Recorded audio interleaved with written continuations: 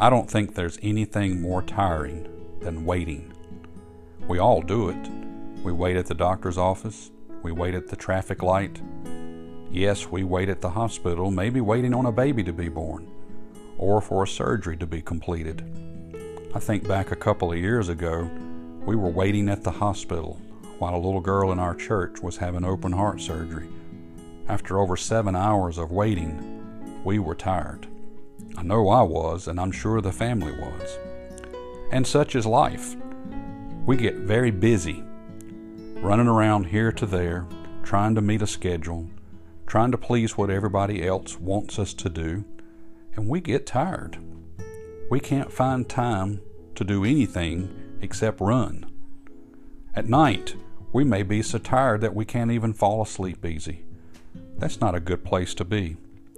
The Lord wants us to rest, and He wants us to rest in Him. In this topsy-turvy world that we're living, it would be very easy for us to just become overwhelmed, to lose sleep, to become anxious.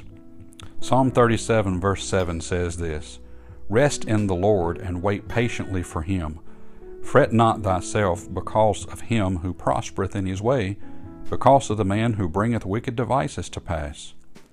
I can tell you that we need to find time to just be still, to fret not, to not worry about what's going on around us, to find that rest. We try to find it at night, but then we wake up wondering, thinking, and maybe even nervous, and we start the day all over again. God wants us to find rest, and He wants us to find it in Him. Turn things over to Him today and wait patiently for Him, and I'll bet you'll find rest. May God bless you and have a wonderful day.